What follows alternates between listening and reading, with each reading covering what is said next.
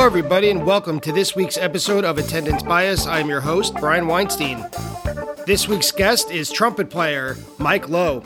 Mike plays for two DC-based bands, Skyscrapers, and he also plays for the Monumental Brass Quintet.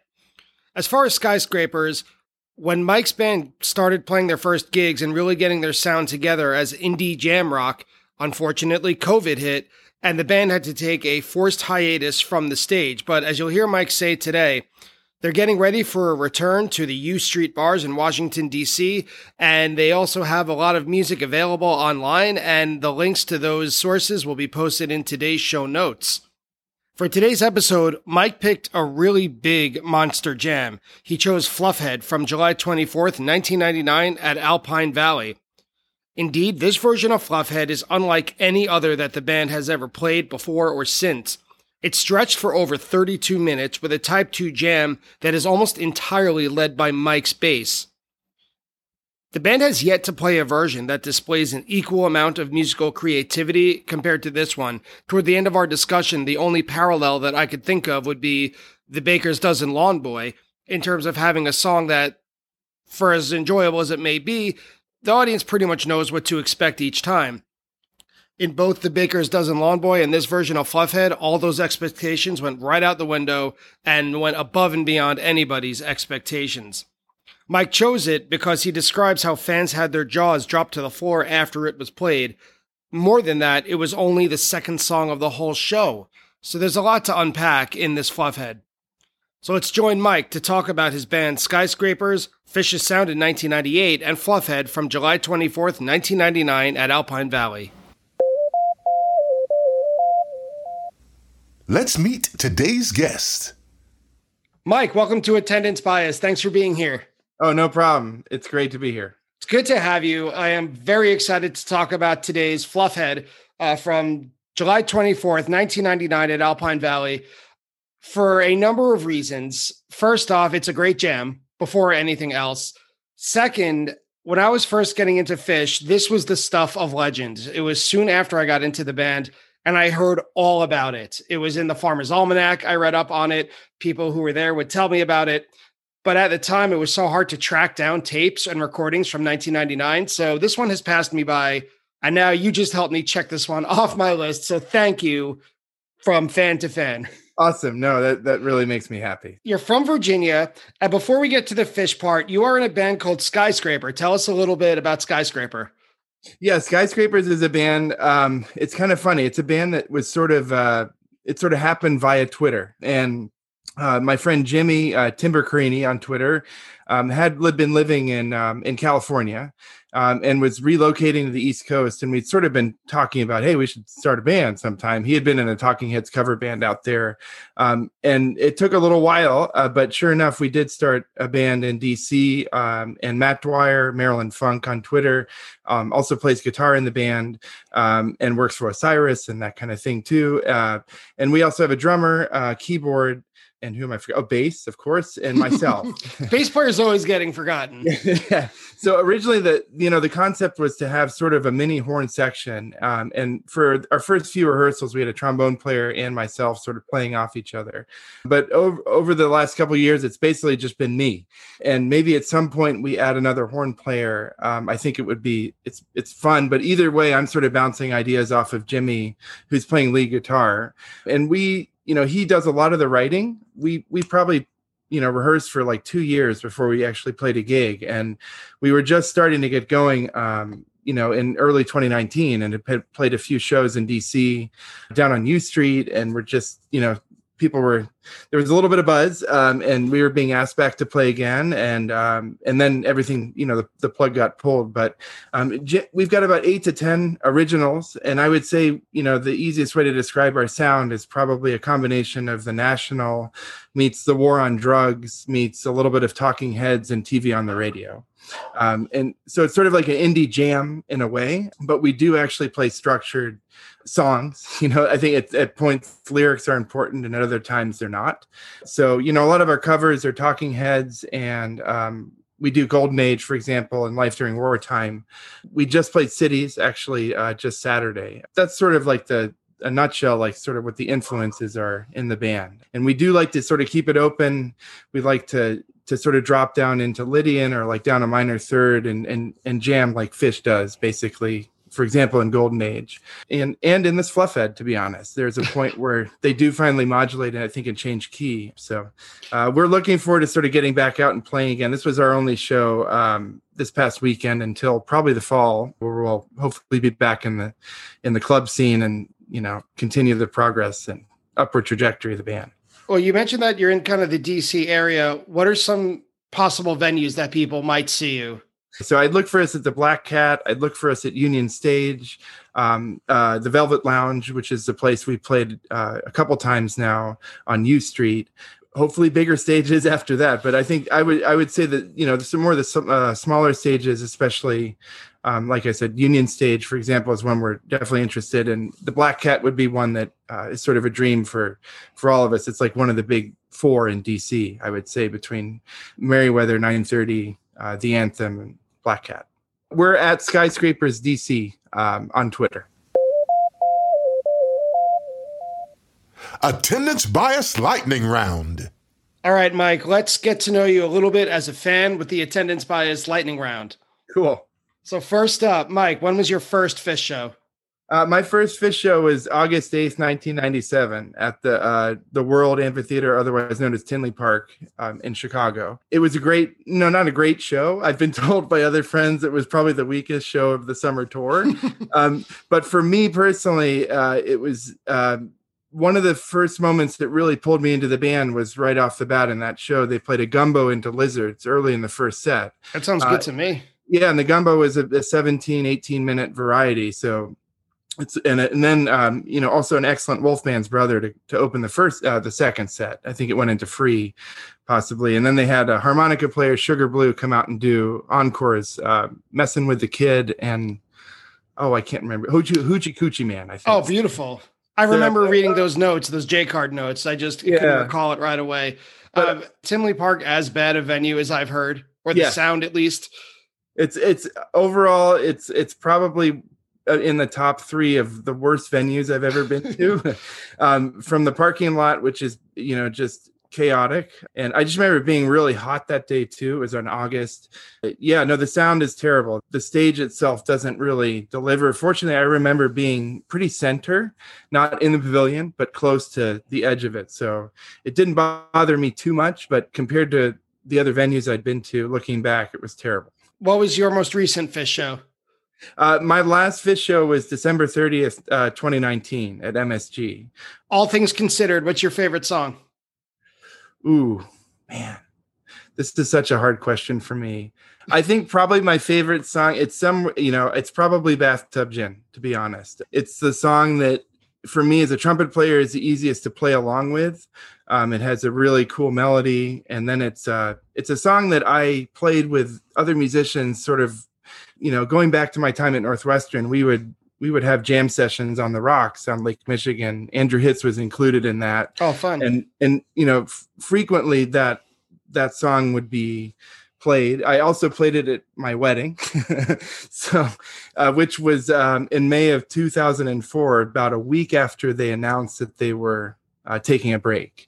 So it sort of has a lot of sentimental value. I'm a huge fan of Tweezer. It's really hard for me not to say that, but my heart probably says Bathtub Gin. We just talked about Tinley Park as being a bottom 3 venue. What's your top venue? Man, I would probably say Hampton or Madison Square Garden. Those are the 2 venues that I've seen the most shows, as it turns out, as well as Merriweather. It's really interesting to hear what they've done with the renovations at Merriweather. I think the sound in there really pops now. It's just a whole nother feel inside the pavilion. Are you chasing any songs? Oh yeah. If you could push a button and see a show tomorrow and see any song you want, what's the number one that you're chasing then? Peaches and Regalia. Any songs that are chasing you? You know, there was a period in time in the 99, 2000 where I feel like I was seeing rock and roll every show. And at one point, I remember looking at my stats, and I was like in the 50-50 club, like had seen 50% of them at that point. Wow. They'd only played like 15 or 16 of them, but that was the point where I was like, golly, they're just playing this thing every time I'm here. That sort of faded, and I don't know if I've got the same. I can't think of another song that's sort of in sync with like that, but that was a period where it was like, geez, here we go. Do you have a favorite year of Phish? Probably. It's also such a hard question. I think overall it probably is 98. I feel like it's a great blend of what they were doing in 97 and it's sort of a precursor to what sort of happened in 99, where 98, they were adding more ambient and space to it, but the playing itself was very, very clean and tight. And there was no, back in those days, I remember never having a thought about, is Trey going to miss a note here or something like that. It was just a different, experience, I think, at the show. But 98, 99 is probably my guess. I love 97. I love, of course, summer and fall of 95. I had that thought today about 98. You mentioned that it's possibly your favorite year. I think that 1998 it's got something for everybody. No matter what you like about Phish, it's somewhere in there. Whether, like you said, it's like a little bit of ambience, but it's not too much of it. Like you might find in 2000, for example, there's weird covers, especially in the summer. That's right. The summer of covers. Right. It was like every show there was something. And then I feel like it's probably my favorite Halloween in terms of how the band was actually playing. That Velvet Underground, and I was also just getting into the Velvet Underground, which is sort of why it's funny that rock and roll ended up following me around. I just discovered that album that year. So then to see Phish in 99 and 2000 and hearing that song, what felt like every show, was a little weird. Final question of the lightning round. What is the weirdest thing you've ever seen at a Phish show? Getting a bouquet given to me at New Year's 98 from one of the nymph dancers. Oh, that's fun. For anyone who's not listening, there's not, at least I haven't found a lot of video footage of this or even photographs. 98 didn't even really have a gag, like a New Year's gag. No. Right? The closest is that they opened New Year's with 1999 by Prince, but they didn't have a build up at midnight. I went to the first 3 shows of that run, the 28th, 29th, and 30th. I could not get New Year's tickets. Yep.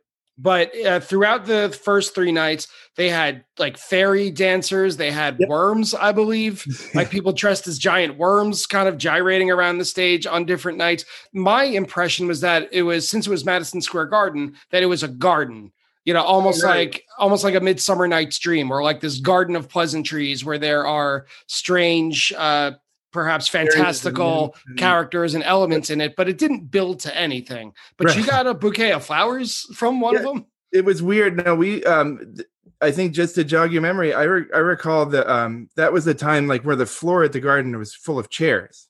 And it was not open, and there wasn't the back row, bleachers that there are today behind the soundboard and all that. And I remember sitting in basically a center front row between the aisle at the aisle. And so we were right in front of where that action was happening in the middle of the room. And one of them on stilts handed me one of these weird white bouquets of something or other. And it was I was into the music, and then all of a sudden it's like, whoa, what is this?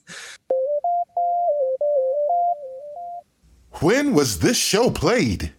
Let's get into the context of this Fluffhead from July 24th, 1999 at Alpine Valley. It was played toward the end of the 99 summer tour.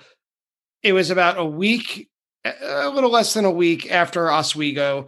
This show was a single night at Alpine before 2 nights at Deer Creek to close the whole tour. I've never been to Alpine Valley, ever. And I've heard a billion stories about it. It lives in my mind's eye for sure. What is your impression of the venue being from the Midwest? So this was actually my first show at Alpine Valley. My impression of it, the only thing I remember is it was incredibly hot this day. And it was like 100+ degrees in the venue.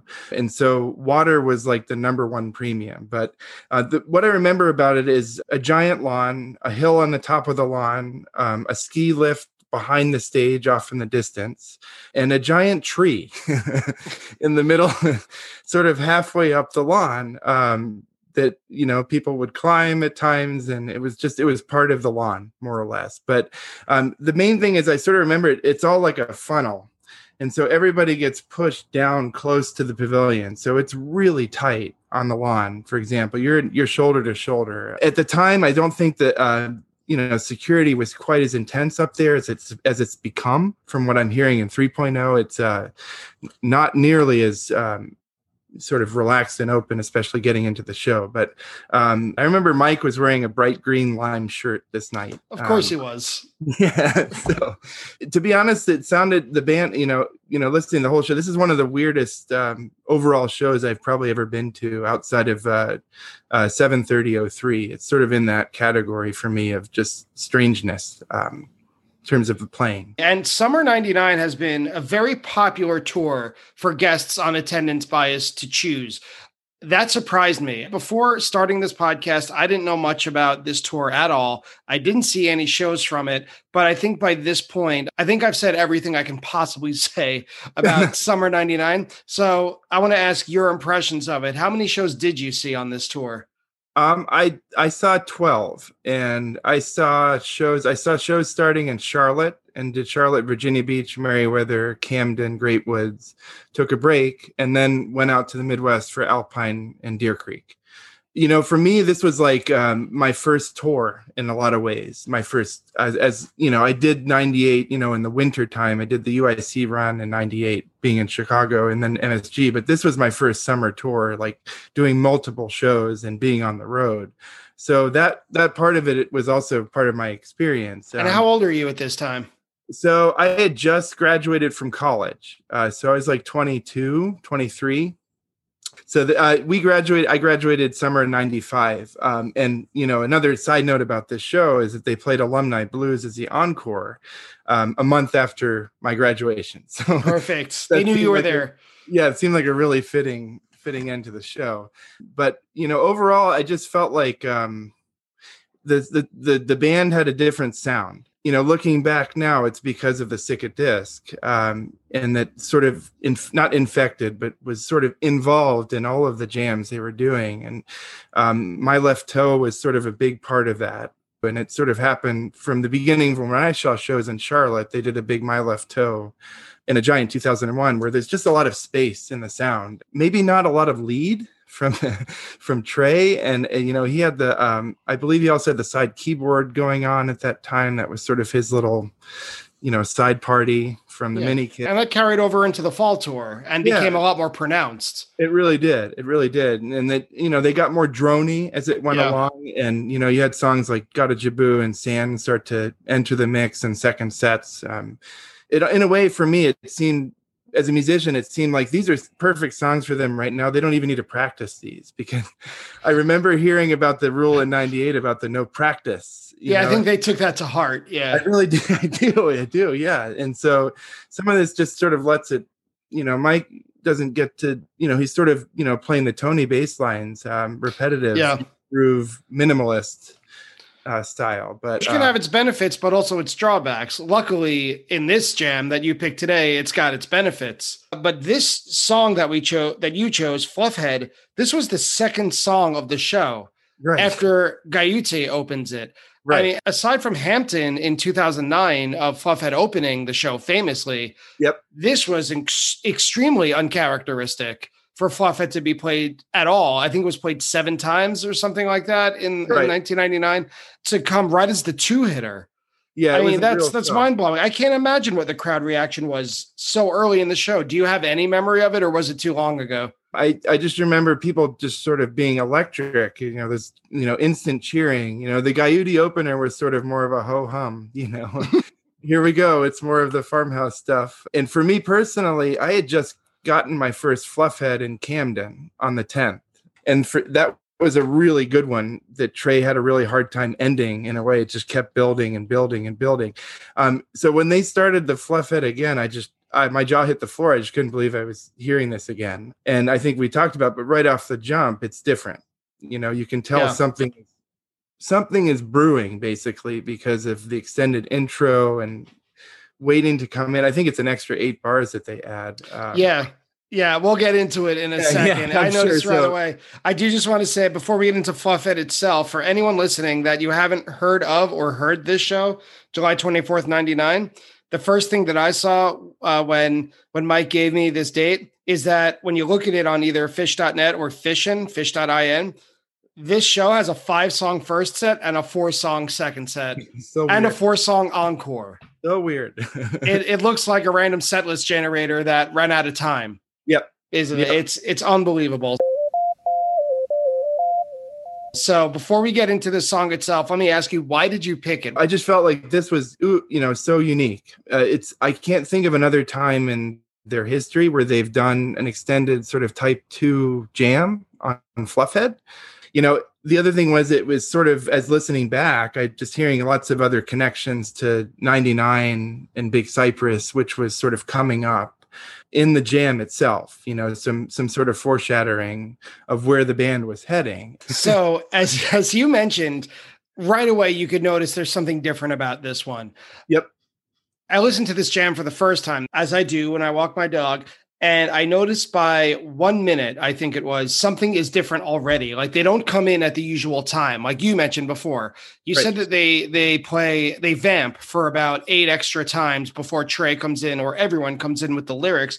I counted it. It's about 40 seconds more than usual, which, in day-to-day timing, that's not a lot, 40 seconds. But when you're waiting, like when you're at a Fish show, 40 seconds could be the world.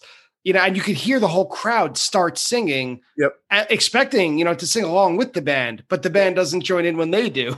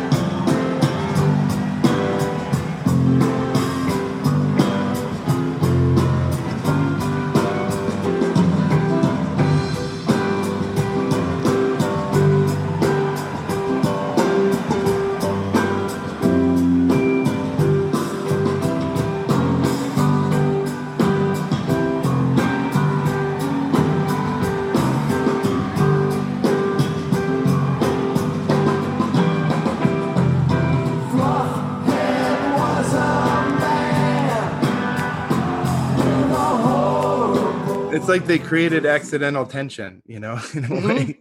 I was noticing too, I don't know if this had anything to do with it whatsoever, but when Mike first came in, he sort of flubbed it. Oh, really? I didn't notice. His first entrance was a little bit weird, and I almost feel like Trey was giving him a chance to sort of get, centered again and straight. I'm not really sure. This is just a guess, but I just listened to it again this afternoon and was just like, oh, it's not sort of a clean sort of entrance from Mike. And I'm not sure if that sort of fed the direction that they were, thinking about and playing at that point. But anyway, as we'll talk about, he's sort of prominently featured and seems to be driving the whole jam. From section to section, that doesn't let up.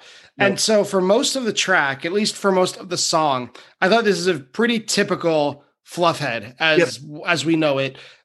Some extra energy perhaps, but I think anyone could say that about any version that they're listening to for any given reason. It is Fluffhead after all.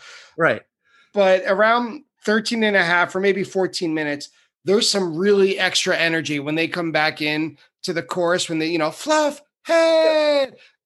Trey keeps his sustain of his vocals on. He just sings right through. Yep. He doesn't stop. And it's a small detail. It's something that, not everyone might notice or that you could easily pass you by.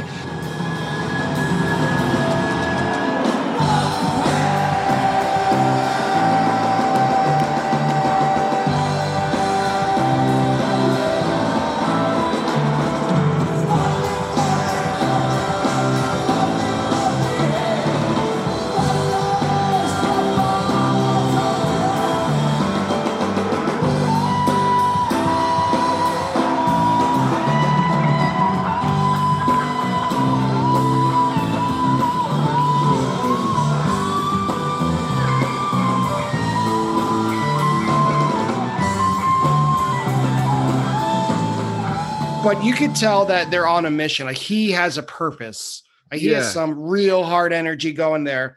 The guitar solo I wrote down was more soulful than usual, and I was inspired. It broke free. You could almost picture it breaking free from a mold. Right.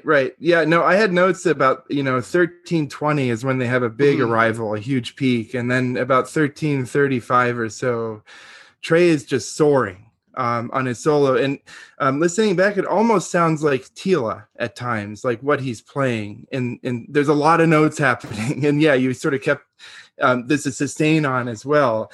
And it just keeps going, 14 minutes and then 15, it's like another arrival.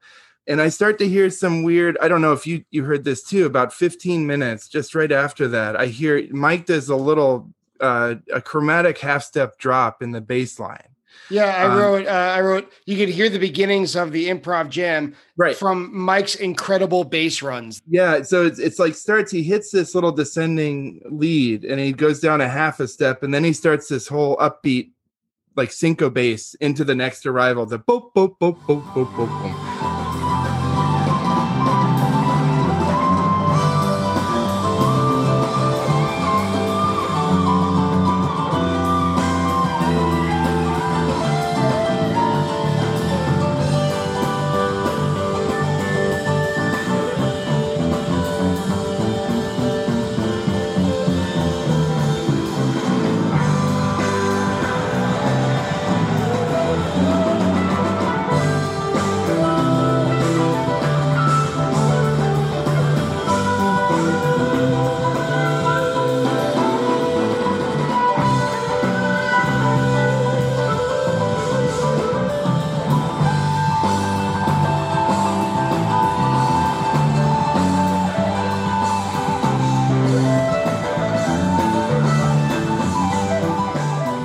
It's like playing on the upbeat and then it syncs up with them hitting the next, which I have as the final sort of, well, there's maybe two more. Like, this is the thing about this. They kept arriving. There were like 4 or 5 like actual arrival points. This was one they just kept going, and I sort of, what I said about Mike is that he plays the exact same bass line at like 16/14. I've got like 16/24 is when the actual sort of type 2 jam starts. Yeah, I wrote around the same time that this is where everything changes. Oh, totally. It's unlike any other Fluffhead that I've ever heard, or as far as I know that they've ever played before. There's like a 1999 drone guitar, but upon re-listens, it's not even a drone. Trey just kind of takes a step back, and he's not as audible as he normally is, and Mike is really keeping the melody moving forward. I even heard flavors of Sunshine of Your Love by Cream, even though it doesn't really sound like that. Right. There's kind of a mold of it, or there's like a flavor of it.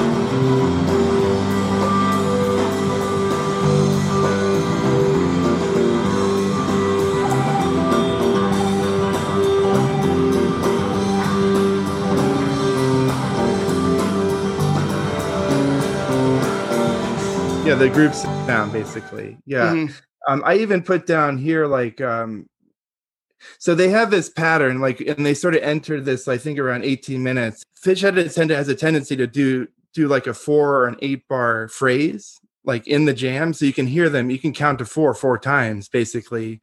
Do this with the Nassau Roses Are Free, for example. It's really clear in that.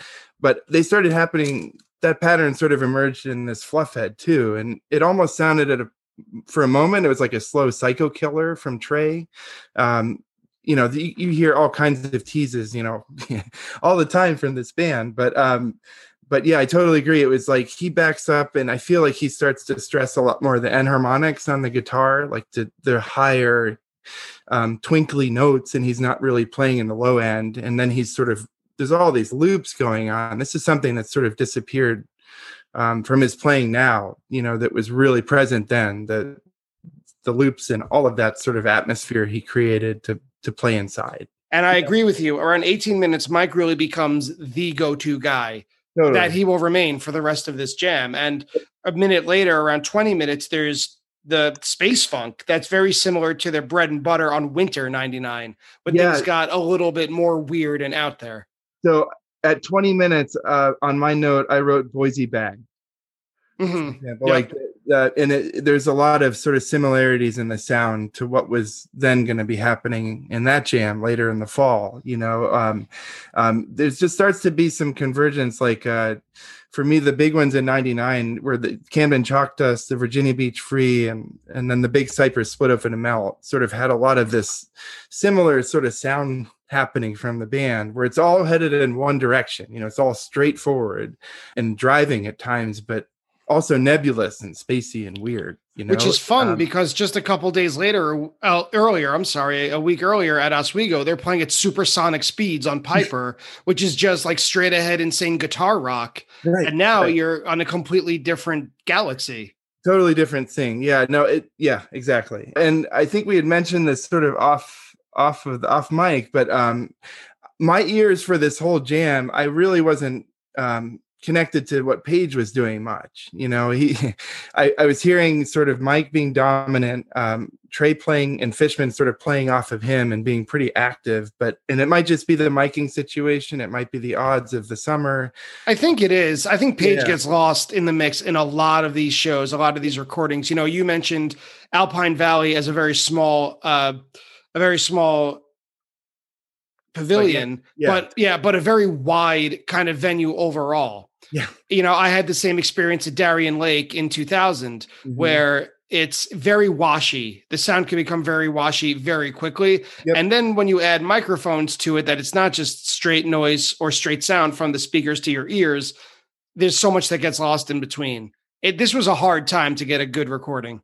Yeah. So, I mean, and, I mentioned Page because I did become very aware of him about 21 minutes plus when he starts to get involved. Page and Trey are both sort of jumping. I think Page jumps on clavs.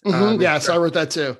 Starts pounding away. And all of a sudden it sounds like sand, like they're playing a sand jam for, sort of the Cypress tiles. That's what was in my head. It was just sort of this very similar, again, we're now in another sort of flavor of our new style, basically.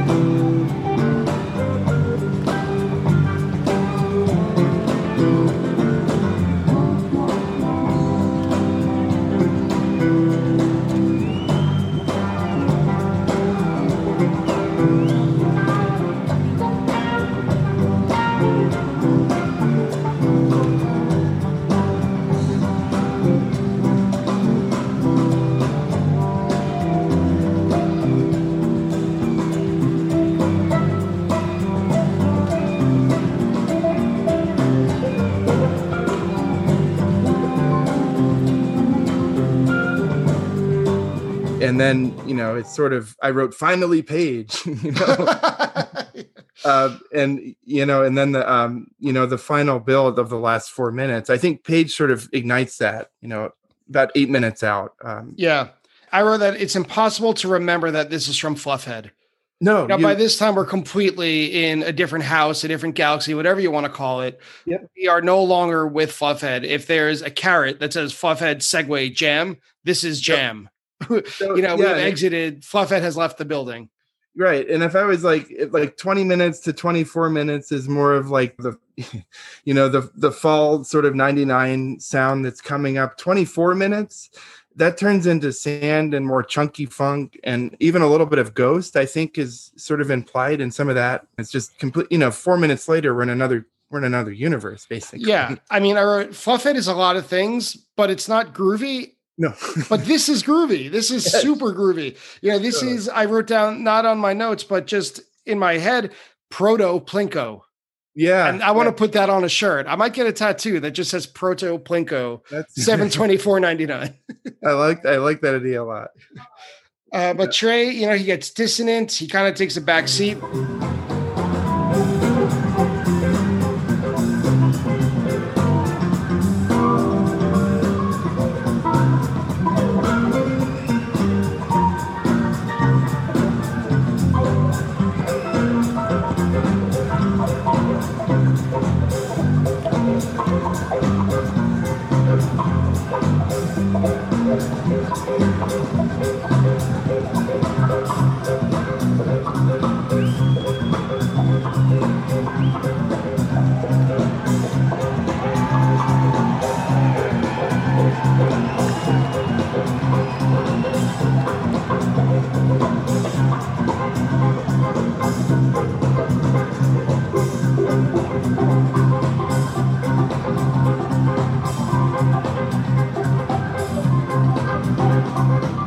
There's really no melody to be spoken of or to be heard.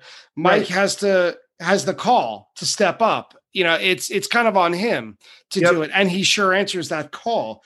It sounds like the Winter Tour and Big Cypress are written all over this jam, or vice versa. But I think it's really interesting what you say about just him taking a back seat at times and allowing for Mike, for example, to step up and fill that space, And I remember some of my friends at the time weren't necessarily thrilled that he's not playing enough leads, for example. He's playing sort of more rhythm guitar, and in the background, it's like, well, it's sort of a democracy at the same time. You're allowing someone else to come up more and sort of inspire the action at that moment.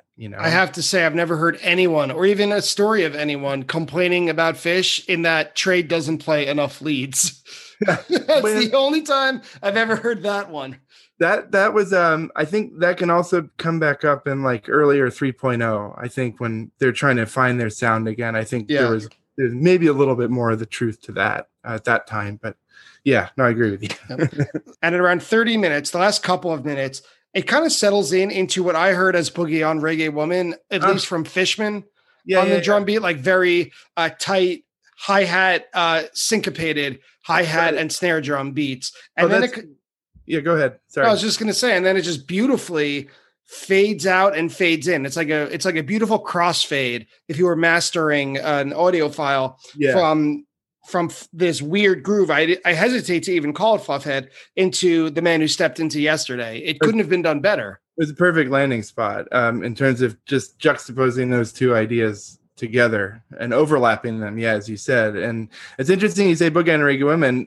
That last little sort of section of the jam, like 24 minutes out, when Page sort of exerts himself a little bit more, so does Fishman. He changes the beat right there and immediately is much more up on the hi-hat and sort of up on top, on the upbeat of the beat, sort of changes. And that definitely sort of is a Boogie on Reggae Women type of a groove for sure. So totally agree on that. I remember just when they did finally get into The Man, it just felt like this huge exhale from the crowd. The closest analogy, or the closest, I guess, parallel that I could think of for this track would be the Baker's Dozen Lawn Boy. This time it would be Is It Still Fluffhead? Right. Where it's this song that is, as you mentioned, very well composed. You kind of know what you're getting. It's great. You have no complaints about it, but you know what you're getting. You know what to expect. And then they blow that wide open. And just like the Baker's Dozen Lawn Boy, this lasts a half hour. Yeah. Yes. That's a really cool parallel. I hadn't thought about that one, but that's totally right. And that sort of, one of these classic moments, it's just, getting the unexpected, happening at a show. When you're definitely expecting one thing and then they totally flip it upside down on you, basically. So Mike Lowe, thanks so much for being here on Attendance Bias today. Before we check out, remind us again of your band, where we could find you, where we could hope to see you sooner than later. Fingers crossed. My band is Skyscrapers DC. Look for us in the fall. We will be back. We're writing new music this summer. We'll be back at it. Look for us at hopefully the Black Cat and other clubs around U Street. I also play in a brass quintet called Monumental Brass, and we do all your more legit style music as well. So, it was a pleasure being on. Thanks again, Brian. And that's it for today's episode of Attendance Bias. I'd like to thank Mike Lowe for joining me today to talk about that unbelievable version of Fluffhead. I'd also like to thank Fish.net for everything they do, and Fishin, Fish.in, for the recording used in today's episode. If you enjoy Attendance Bias, please support the show by leaving a rating and a review of the show on your favorite podcast app. Also, find Attendance Bias on social media, reach out, and I'll send you a free sticker. Thank you again for listening, and I'll see you next week on Attendance Bias.